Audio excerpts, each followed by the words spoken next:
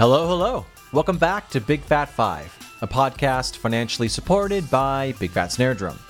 Each player has a unique story that's shaped the way they approach their instrument, so join me as I invite some amazing drummers on to dissect the top 5 influences that made them who they are today. This week's guest is Jesse Kongos of the band Kongos. I had the pleasure of opening up for and sharing a bus with Kongos for 2 tours in 2019, and those memories are some of my favorite ever from being on the road. I certainly shower him with praise at the top of our conversation, but I truly did watch Jesse from side stage almost every night in awe of his creativity and incredible uniqueness behind the kit. This episode is long overdue, and if you haven't done it yet, please take a deep dive into the Kongos catalog. It's a treasure trove of truly great songs and performances. So please enjoy my conversation with Jesse Kongos.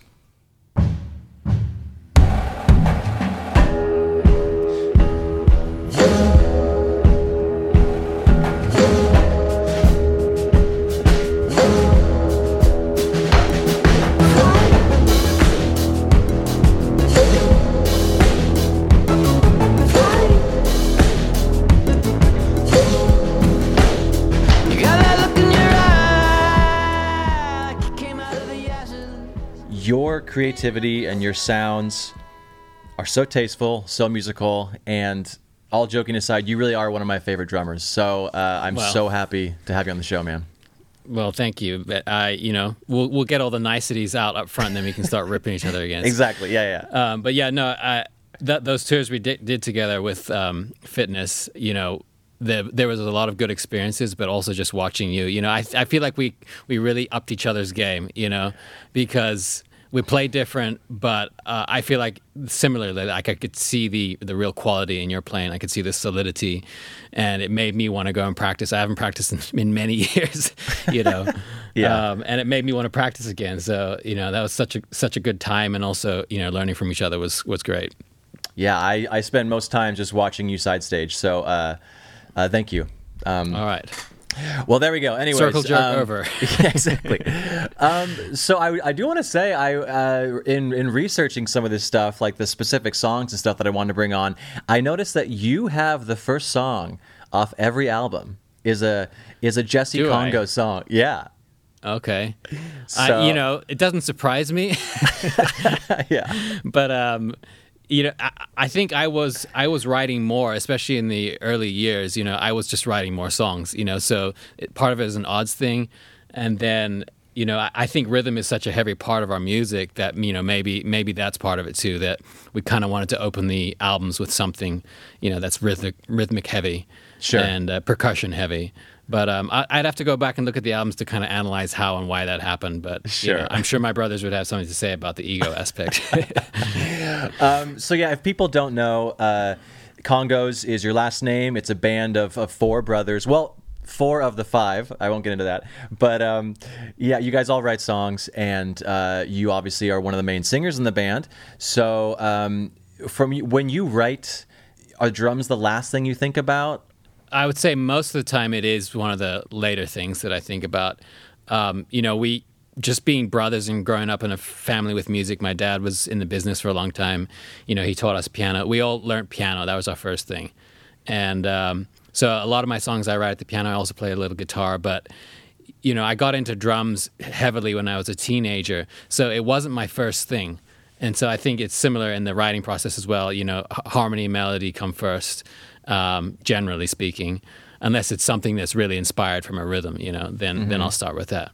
But yeah, I would say even though drums became my primary instrument, it wasn't the first thing in my musical sort of life. Mm-hmm. What I love about a lot of the songs, and if you guys want to go on Spotify or I know some people don't like Spotify, but at least on Spotify, I know it shows the credits, so it shows who writes what songs. And a lot of times with your songs, the vocal melodies, you have a cool way with rhythm. You don't think in the context of, it's 4/4. A lot of your songs, you just want to get a vocal idea out, and then whatever the time signature, whatever that is, the drums will figure it out and kind of dance around that. Why I'm sure there's a lot of reasons for that, but one of them may be that I really, when I'm singing, I have to simplify my playing because, I can only do so much at the same time. It's splitting your attention in that way, which I've gotten better at over the years. But really, you do have to pull back on what attention you're giving to the drums while you're singing. So it has this natural way of perhaps making space for each other. And then, obviously, it's hard to not think about rhythm if you're a drummer, and that goes into the structure of the melody and the vocal phrases as well. Sure. Yeah, one of my favorite drummers, I've said this ad nauseum on the show, is Levon Helm, and he has a really cool way of, because he is obviously one of the vocalists of the band, so he thinks in that way. Yeah, watching that Lost Waltz, I knew the band, I kind of knew who he was, but watching that, the Scorsese movie, it does have that sort of God tier status, when absolutely. You start to see just how good they were and how sort of, essential they were. There wasn't a lot of frills. There was just an essence in what they did, and him especially, like his playing and his singing together, Mm-hmm. All right, so I've tried to make this show, before we get into a few songs that I want to play from your career, I try and steer away from this being a gear-heavy show, but because your drum sounds, and again, we'll play some songs, people go down the Kongos rabbit hole. There's no one way you do anything in that band, and it's so cool. Each song has its own little world. What's your ethos on miking techniques?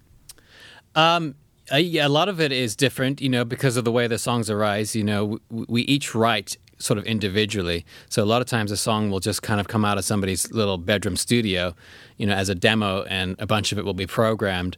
And then as the ideas come, we'll say, all right, let's quickly get that down. And so you don't spend necessarily too much time in prepping the tracking. Mm-hmm.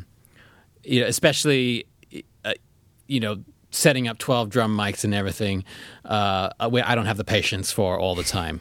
Mm-hmm. So sometimes it'll just be one mic. But, over the years, I have developed some things that I do like, some consistent things that I do like. I really do like the Glyn Johns sort of overhead pattern. And actually, this mic right here, I'm borrowing it from my dad. It's an old 269, and that's what he used, as the overheads. And it is a special mic. And then I like to get away from the drum set. So I do throw up close mics, but I want as much space as I can. And the studio that we were in LA recording a lot of this stuff, had high ceilings. We could really get the mics far away. And so we got some Coles 4038s, and those are a big part of the drum sound, especially if I can get them 10, 20 feet away. Wow. And so you do have to kind of think about the delay and the physical distance that's going to create the latency and the flamming and stuff like that. But you can use that really nicely and actually make it part of the sound. Mm-hmm. So, when you hear a drum set in a room, you're usually not right next to it. Your ear's not in front of the skin.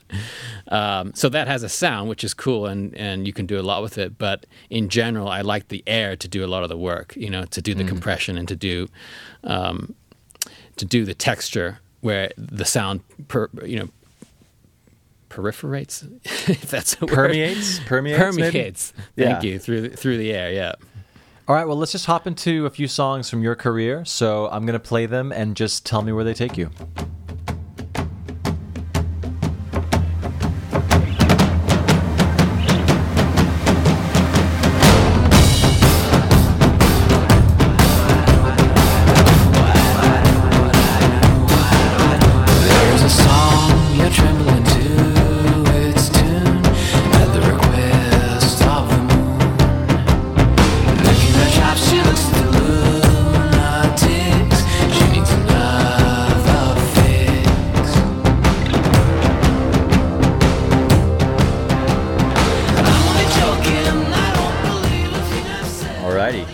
So that is I'm Only Joking from Lunatic, the Kongos album.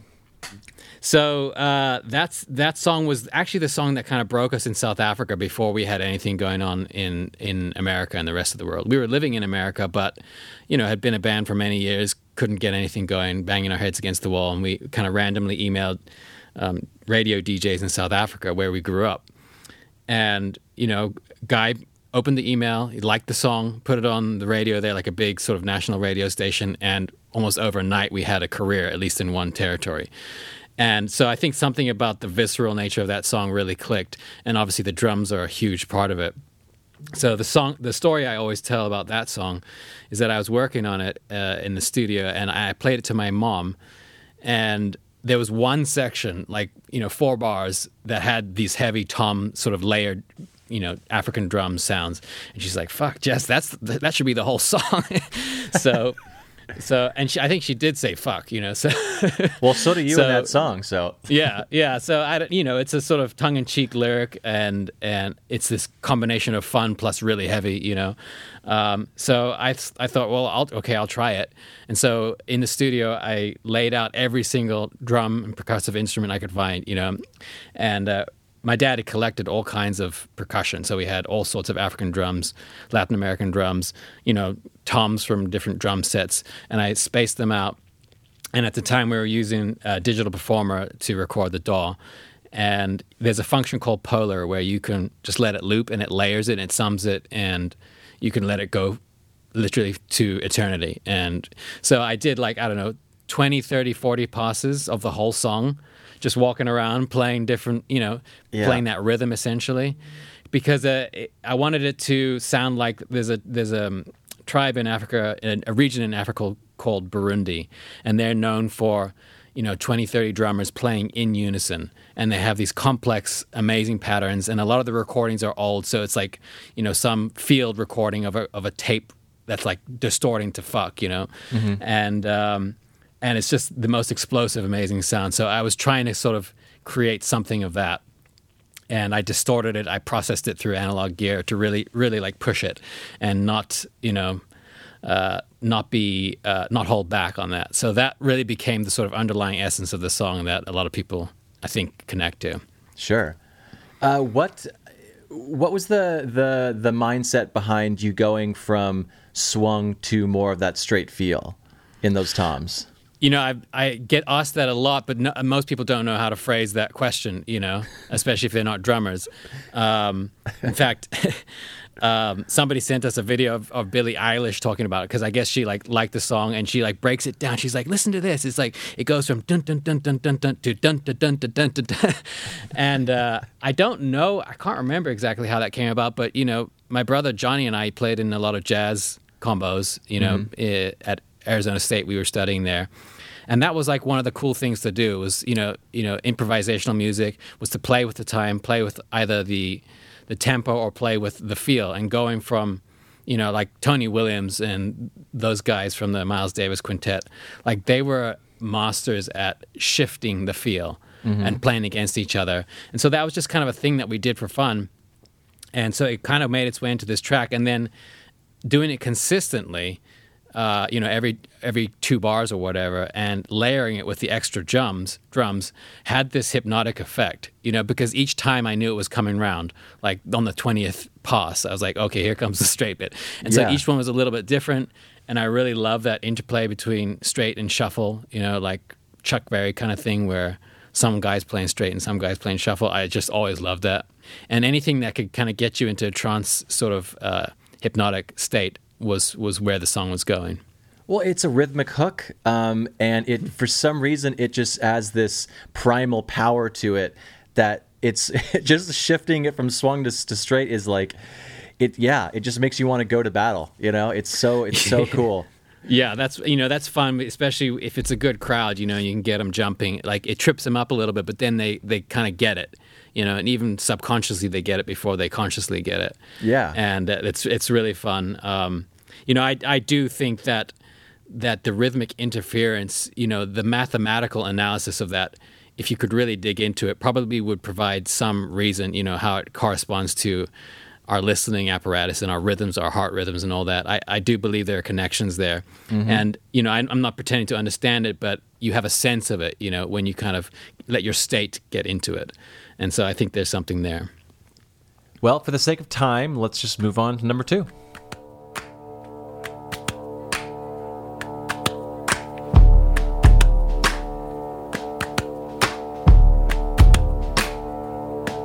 When I move as you move, and I do as you choose. When I surf for my shoes, then I know I can't lose. But I cannot be free, 'cause I am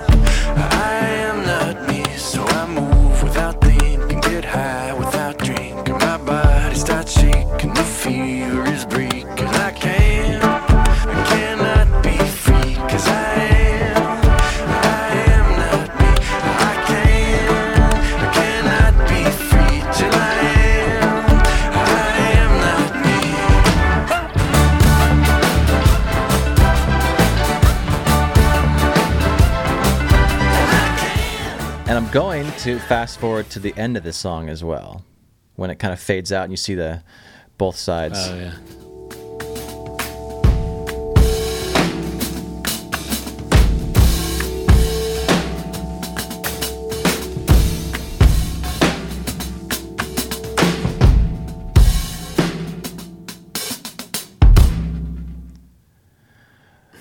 Right, and so people, please, on that track especially, listen to this part of the podcast on headphones, because that's going to benefit you a little more. But all right, Yeah.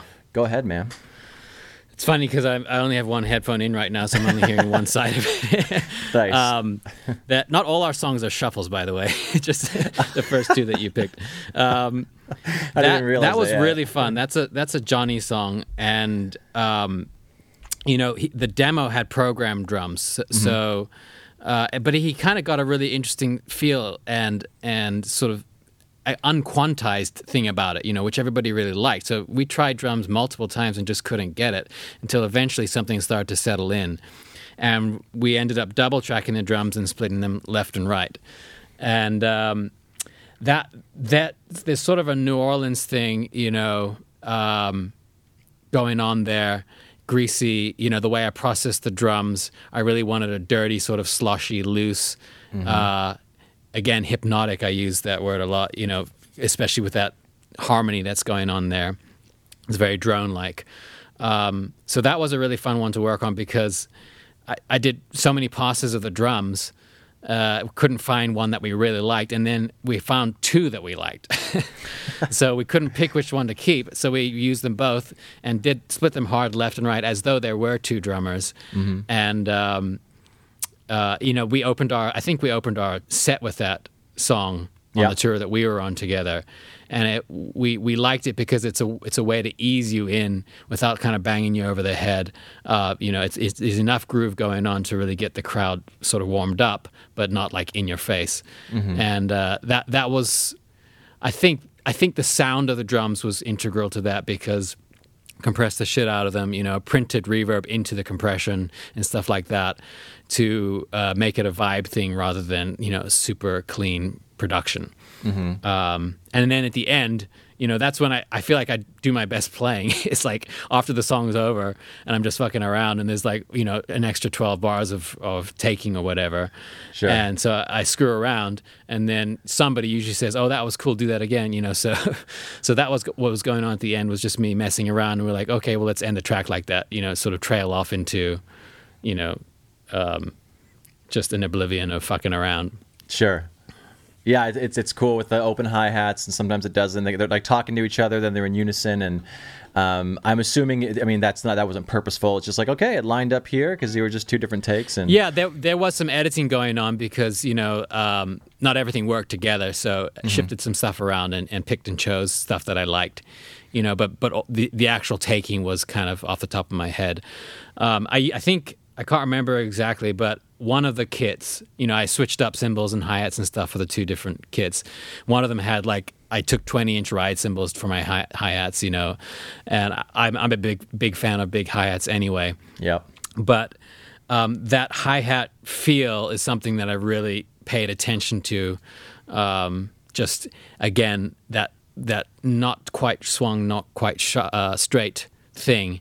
And, the feel of the stick on a big hat is different, and if you mic it and if you allow the compression to do some of the work for, like the audio compression to do some of the work for you in terms of the groove, that's what I was focusing on. Yeah, well, you killed it, man, so. All right, everyone, I wanted to share some exciting news that the latest season of the podcast Food on Tour has just begun. Touring drummer and good buddy of mine, Mike Robinson, who plays with Oliver Tree. He's covered a few gigs for me with Cannons.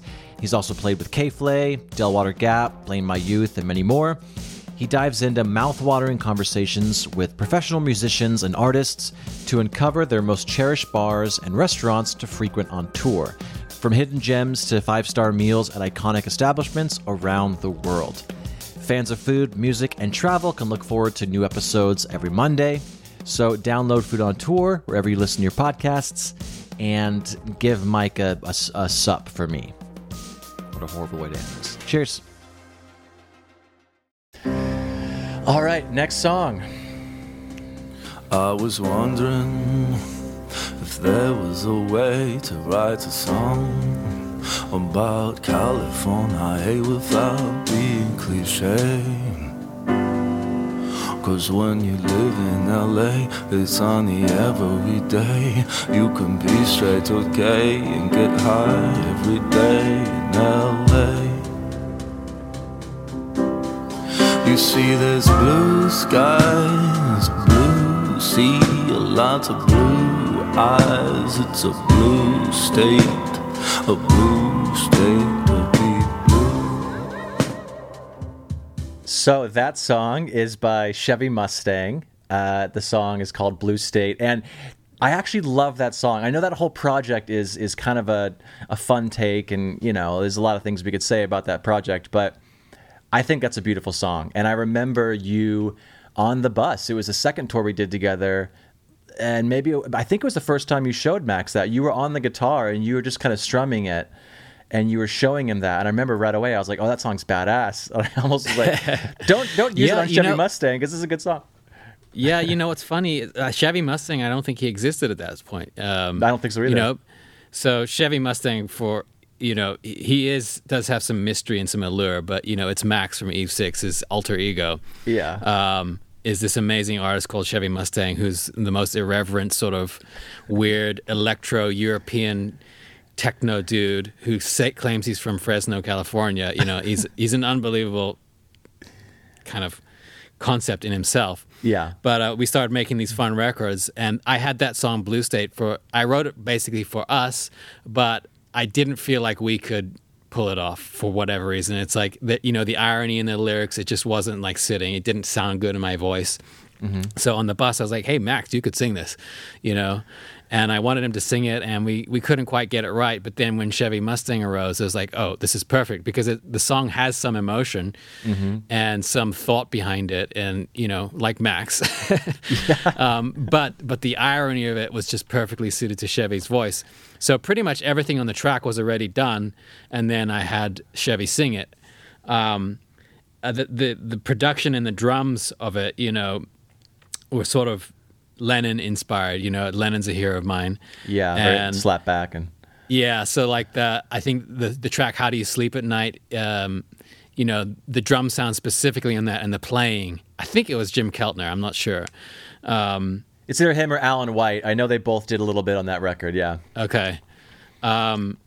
So that is a one mic recording on the drums, and it's my little cajon kit, you know, the what I would use for the acoustic gigs. So okay, it's a kick pedal on the cajon, and then you know some hi-hats and a snare with a towel on top. Mm-hmm. And I think it was an SM7. I just put the SM7 in front of the kit, and it just sounded so good and small, but when you distort it a little, compress it, and put some slap on it, it had that Lennon sound, and I just loved it. So that's kind of where that came from.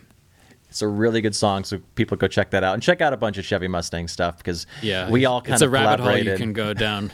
Yeah. Yeah, those first couple tracks on the bus, you know, I can't wait to I want Chevy to blow up, you know, because it would make the whole thing make so much more sense, you know, for him to do a song with Kevin Federline and another one with Evan Rachel Wood, and then he did one with People Mover, you know, so he's like an enigma, and I feel like it's only a matter of time before people realize that. Yeah, and I kind of want to move on just so that people go, "What the hell are they talking about? I have to check this dude out." So yeah, Chevy Mustang, wherever you guys. But yeah, that song was written by Jesse, and I love it. All right, Thank last you, one, and then we'll switch to yours. I'll stop being so selfish.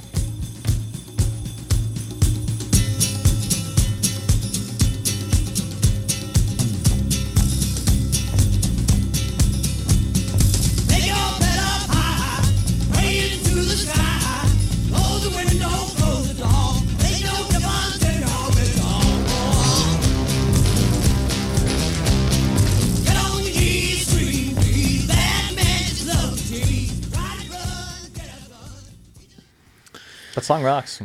Yeah. So that's my dad, John Kongos, the original Kongos. If you hear that and you hear some of his other tracks, like He's Gonna Step on You Again, it'll all kind of click and go, okay, I get this band, I get their sound, you know. if you haven't heard him, some people might think, oh, this is an interesting blend of influences. I've never really heard that. But then you hear him, okay, now I get it. He's definitely a major influence on us. He grew up in South Africa and was sort of a teen star there in the 60s. Then he moved to the UK to sort of pursue his career further and had some hits as an artist and a songwriter. He never quite cracked America, but, he had a substantial career.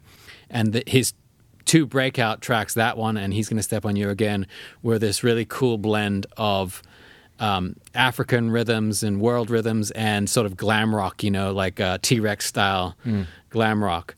And they were pretty revolutionary records, I think they changed a lot and they influenced a lot of people. And this was like 1970, 71 that it was big.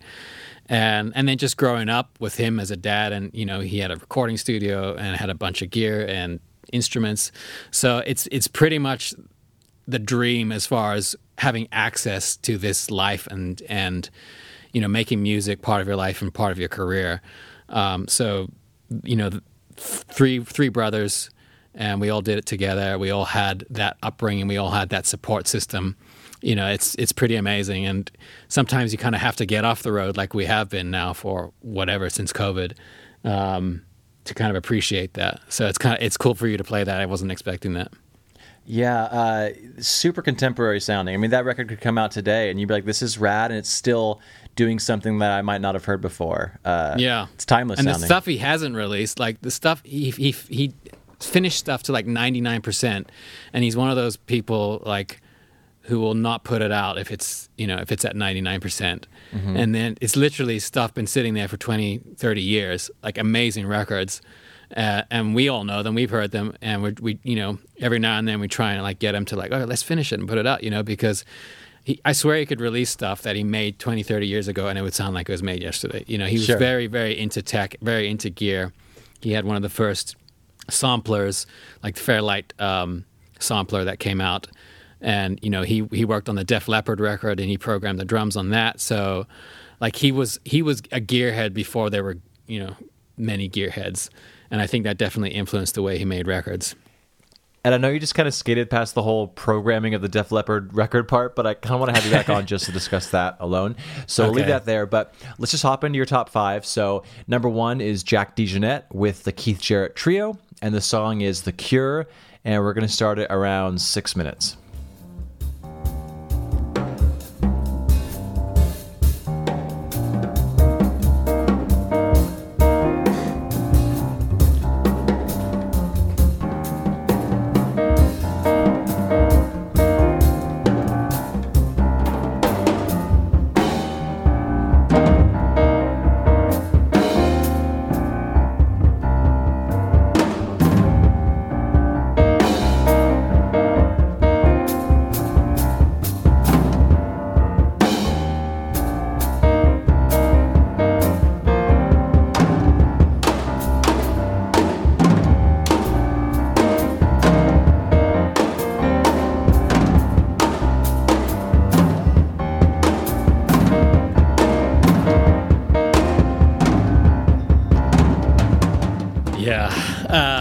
I mean, the Keith Jarrett Trio to me is pretty much the pinnacle of human musicians. I feel like I could take a few groups from different parts of the world, who have reached the apex, and as far as like Western jazz or whatever realm you want to put that music in, I feel like they are the pinnacle.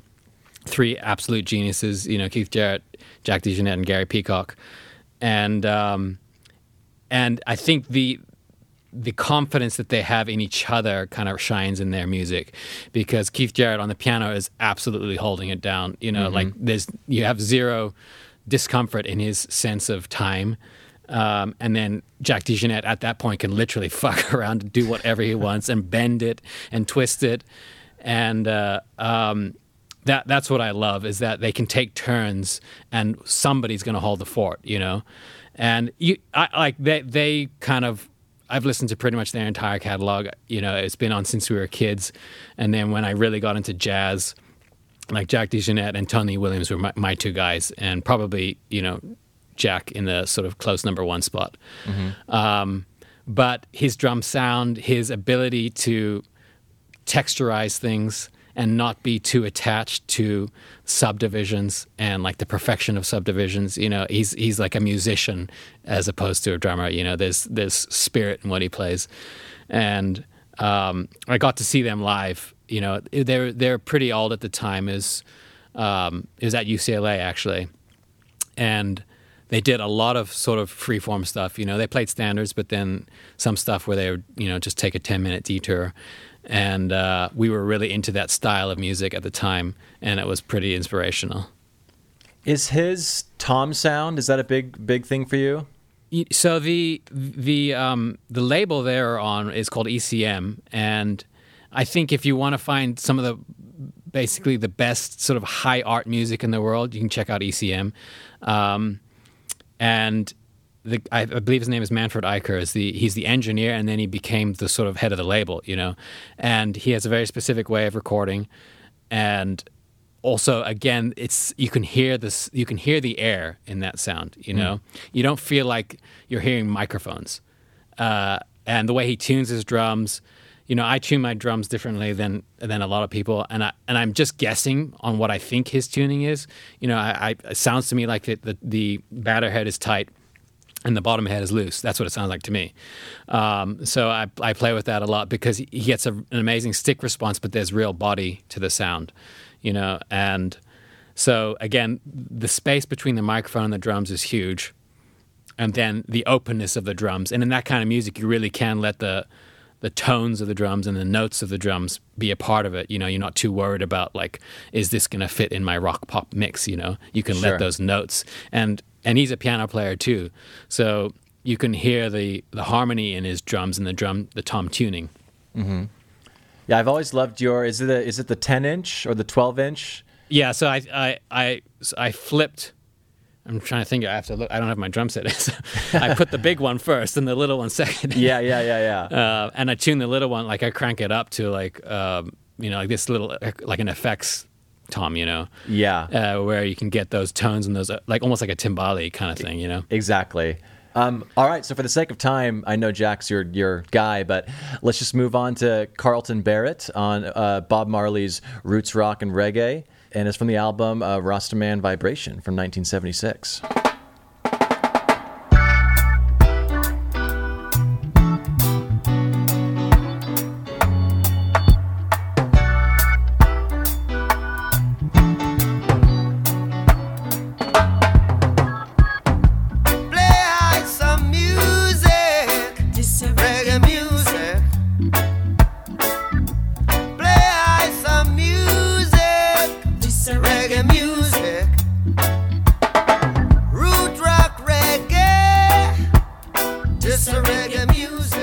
So clean. Yeah. So it's definitely not my favorite Bob Marley song, but as far as the zone that the band gets into and, you know, the drums especially, I practiced to that a lot as a teenager. You know, I would put those records on and literally just play along for hours, you know, and try and bury that groove. And that's probably the most valuable practice I ever did, you know, beyond chops or anything, because I don't have I just don't have the patience to get chops. But I do have the patience to kind of sit in a groove for a while and try and absorb it. And it doesn't really get better than that, I don't think. And I saw the Wailers a couple times post Marley, obviously. And whoever's playing with them now, you know, there's a couple different guys. It's I would say almost as good. Like it's world class. And we did a festival with him one time. We got to watch him from side stage, and just that patience, you know, is probably the best word that I can think of to wait for that beat to come, you know, and just wait, you know, whenever it comes, and you're just waiting there for it. You could kind of see that and sense that nobody was in a hurry. The ability to wait for that, you know, 2 and 4, or where the kick drum falls or whatever, like that is something I feel like I could basically pursue for the rest of my life. Well, you do it well on the song. I was going to play it, but I want to know. You do a feel like that, and it feels good. You can tell you had the patience to learn that stuff.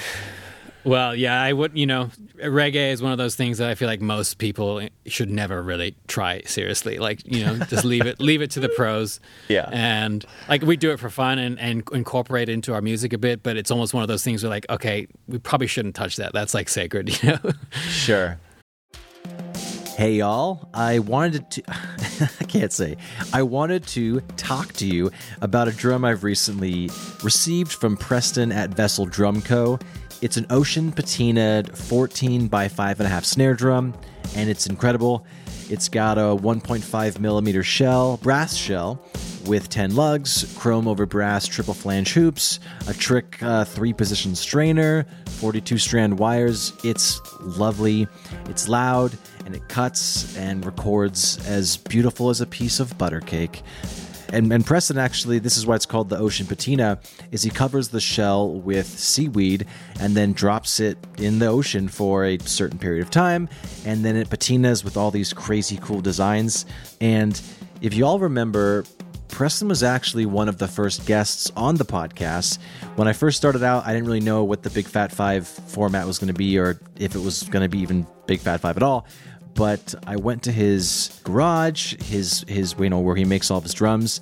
It was really cool. He walked me through. The episode is essentially from start to finish what happens with a drum, and it was a really fun episode. It's now archived at bigfatsnaredrum.com, just because it doesn't fit the format of Big Fat 5. I want you to get back to the show, but go check it out. This drum is beautiful, and he actually let me use it on an Eve 6 tour, and I didn't keep it, and I regretted it ever since then, just because I was trying to pinch pennies at the time, and I just kept thinking about it. And so the opportunity to get it again was presented, and it is one of my favorite drums. So the ocean patinaed 14 by 5.5 snare drum, check it out. Reach out to me, go to Vessel Drum Co.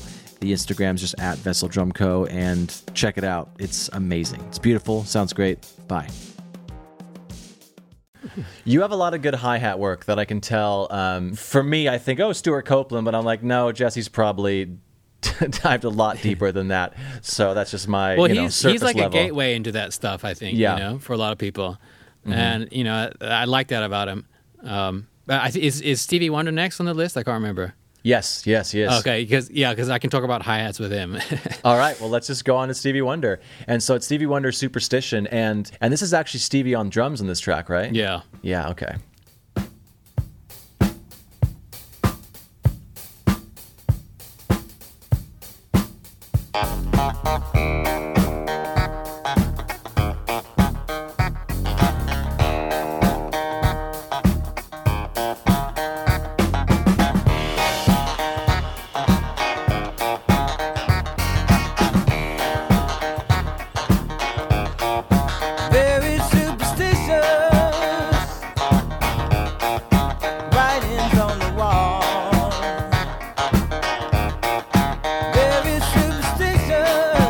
Yeah. Again, sort of unequivocal genius. I picked him because when I heard that he played drums and he played pretty much all the essential instruments on a lot of his albums, especially like Songs in the Key of Life, that was sort of a revelation for me, because I started to hear the integration. Like normally when somebody does everything, or it's done in bits like that, one person at a time, it's not a band tracking in the room together, you can kind of hear that. You can hear the separation and the lack of integrity. But with him, because he's on another level, even if he's not technically like the best drummer on the planet, there's a spirit and a sort of intention behind his playing where I can just see him picturing all the other parts that he's going to put on there and how they need to play with each other. And, his hi-hat work especially it's intent that I can hear in there, Mm-hmm. And the clavinet and the way his vocal, it's like a single mind. It's almost as though you could have a real band with a single mind, Mm-hmm. And that's truly inspirational, because I'd play a lot of the stuff on our records. Like we each play a lot of instruments. And so when I'm working on a song, I'll play the guitar or the bass or whatever, as long as it's not too complicated. And I'll do the drums and then I'll do the vocal. And so you're always looking for that integrity of a real band, sometimes even if you're tracking it in pieces, and there's nobody better to look to than him, I think, because everything is interconnected and everything is talking to each other. You know, every part on that record is talking to the other.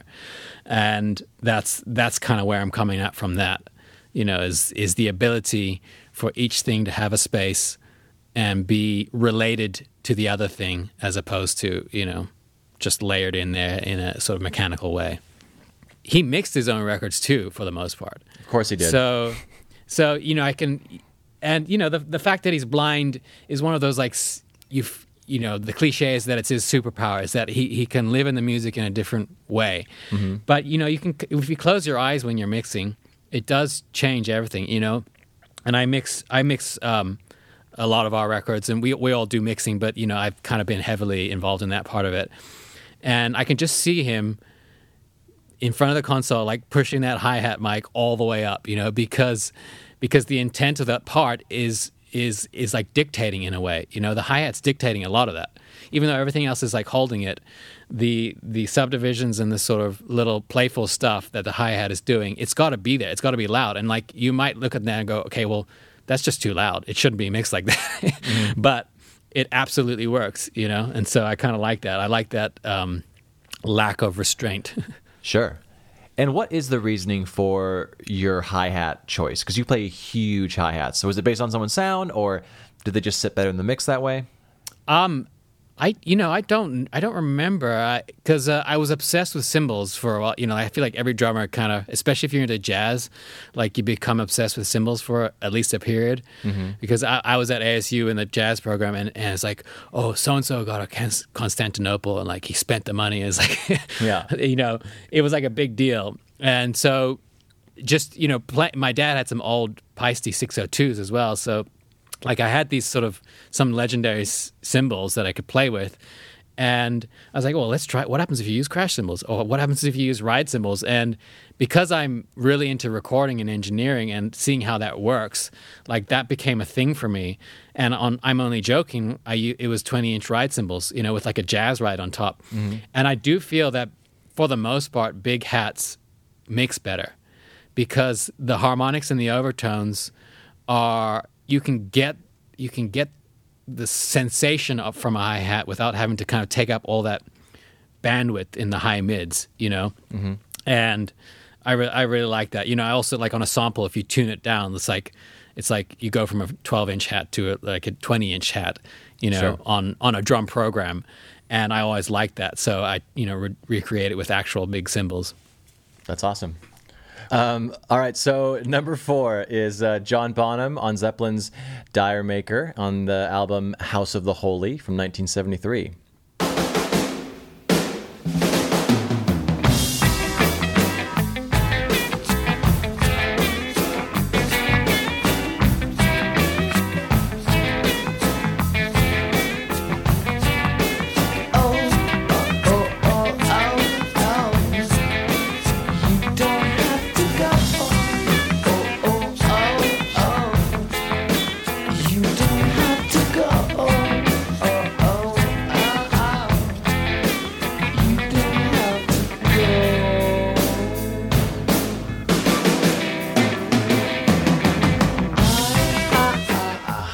An alpha male. Yeah. I think him, you know, it's almost impossible to not be influenced by him, you know, whether you like them or not. It's like, as a drummer, you can't not be influenced by him, you know. And I think it's the commitment and the intent from him that really sort of is everything. And I guess one way to look at it is, you know, if you've played in big venues, like, or if you sound check in big venues, and you hit that kick drum and you like wait for the sound to come back, you know, you really pay attention to that space. And I feel like that's a big part of what he does is his drums sound huge. You know, the space is like a major part of it. The distance between the projection of the sound, you know, and the attack of the sound. Mm-hmm. And then just when you watch him play, you know, there's a couple drummers where I've watched them where their physicality is in line with the sound of what they're playing, you know, like the physical intent of him hitting those drums. You can hear it. Like you could turn the sound off and you would still be able to hear it because it's visible, you know. There's no equivocation there. Like, yes, I'm hitting this one and I'm hitting it now and I'm hitting it hard, you know. And it's that level of commitment that like I've aspired to, because it's like a revelation, you know. If you don't think like, well, I'm going to hit this drum, why am I hitting it? Why am I hitting it here, you know? And what is the purpose in the song? It's like, even if it's not a thought, you've got to like feel that, you know? And I feel like he feels that. Like, there's an absolute definite reason why I'm hitting this and I'm hitting it this way. So that's really kind of, apart from the sound and all the other like everything that people love about John Bonham, you know, if it's one word, it's like intent or commitment, you know. And in that song specifically, on that last fill we heard, it's a very simple fill, but he still plays with swung. You know, it's that weird bastardization of time. Yeah. But you just believe him, you know. Yeah. Like, it works because he's hitting it and it's perfect. Yeah. Did I pronounce that right, by the way? Is it Dire Maker? I think it's Jamaica. Like, it's like a, I don't know. Like, do you make her? I think that's what it is. I've never actually looked. Yeah. Oh, okay. So John, I'm just gonna say it and then I'll put it later on, so as if I said it. No, you correctly. should leave that in. That'll be a highlight of the podcast. All right, there you go. Well, I mean, I am the first to say, which is why I do this format, is that there's so much I don't know, and this is why I'm excited to learn. So, all right, number 5, and I'm actually wearing the hat of the guy we're going to be talking about. Which that's a whole nother story about that damn hat. But I'd like to hear that. I'll be off the air. All right, so it's Bill Withers. The song is "Use Me," and it's Sir James Gadsden on the drums, and we're gonna play it at about 2:40.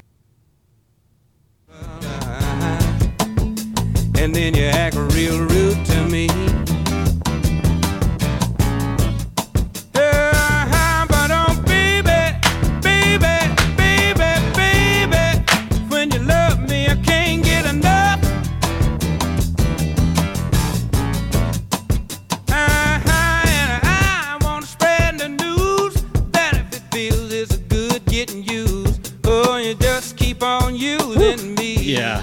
That's, I feel like, one of the basically the great moments in recording history, you know, is that little 10 seconds of the claps and the sort of syncopated interplay, you know.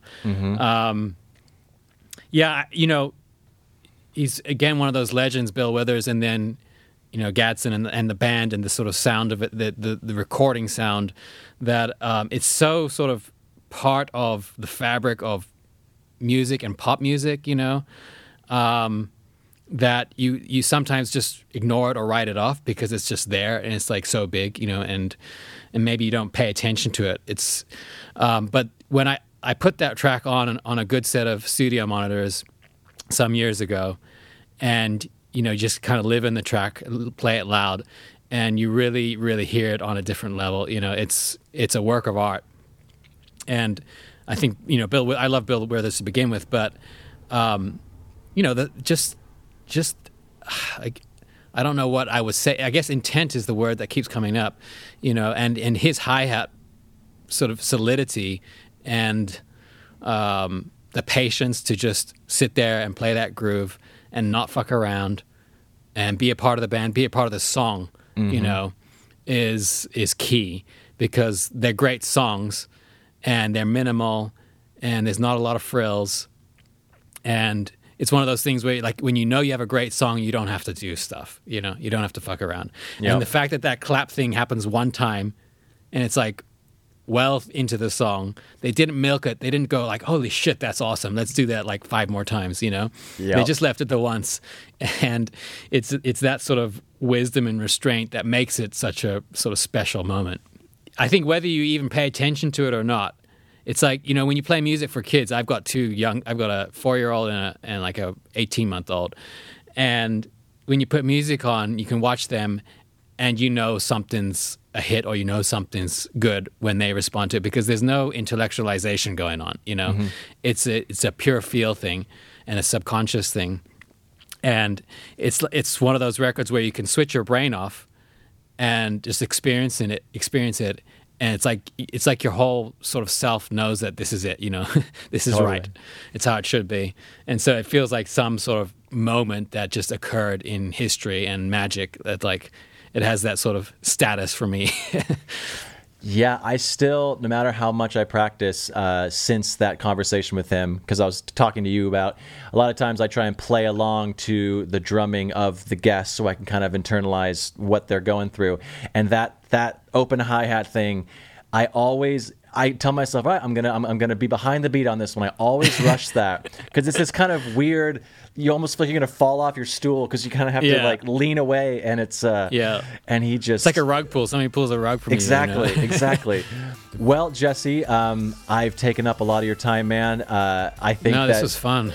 Dude, it was a lot of fun for me. It's much overdue just getting to chat with you because, I mean, when you said that you had an 18-month-old, I was like, oh my God, it has been that long since we've been out on the road and stuff. So, damn. I know it's weird. I haven't thought about drums or played drums much, and you know, since that tour, and I'm okay with that, you know. But it's kind of been fun to actually think about it and formulate it and say, well, what would I say about drums, you know? Mm-hmm. Because as you know, you get two drummers together and it's like they could literally go on for hours, you know? So it's nice to like not do that for a while. Yeah. Well, Jesse, it's always a pleasure, man, and have a great night. Yeah. Thanks for having me, Ben. And thank you for the Big Fat Snare Drum support. I love that stuff. You make us sound good, so why not? And that's the show. Be sure to subscribe, and if you're listening on a platform that allows for ratings or reviews, do that. It helps more people find the show, which means the show will get better and bigger, and hopefully I'll have a chance to sell out one day. But you'd be an OG listener that could brag to all your friends. Anyways, also, why don't you go ahead and check out bigfatsnaredrum.com and follow us on Instagram, Facebook, Twitter, and all the socials. Just search for @BigFatSnareDrum and you will find it. This show is edited in part using Isotope RX8 audio editor. It's amazing, so go check that out at isotope.com. Bye.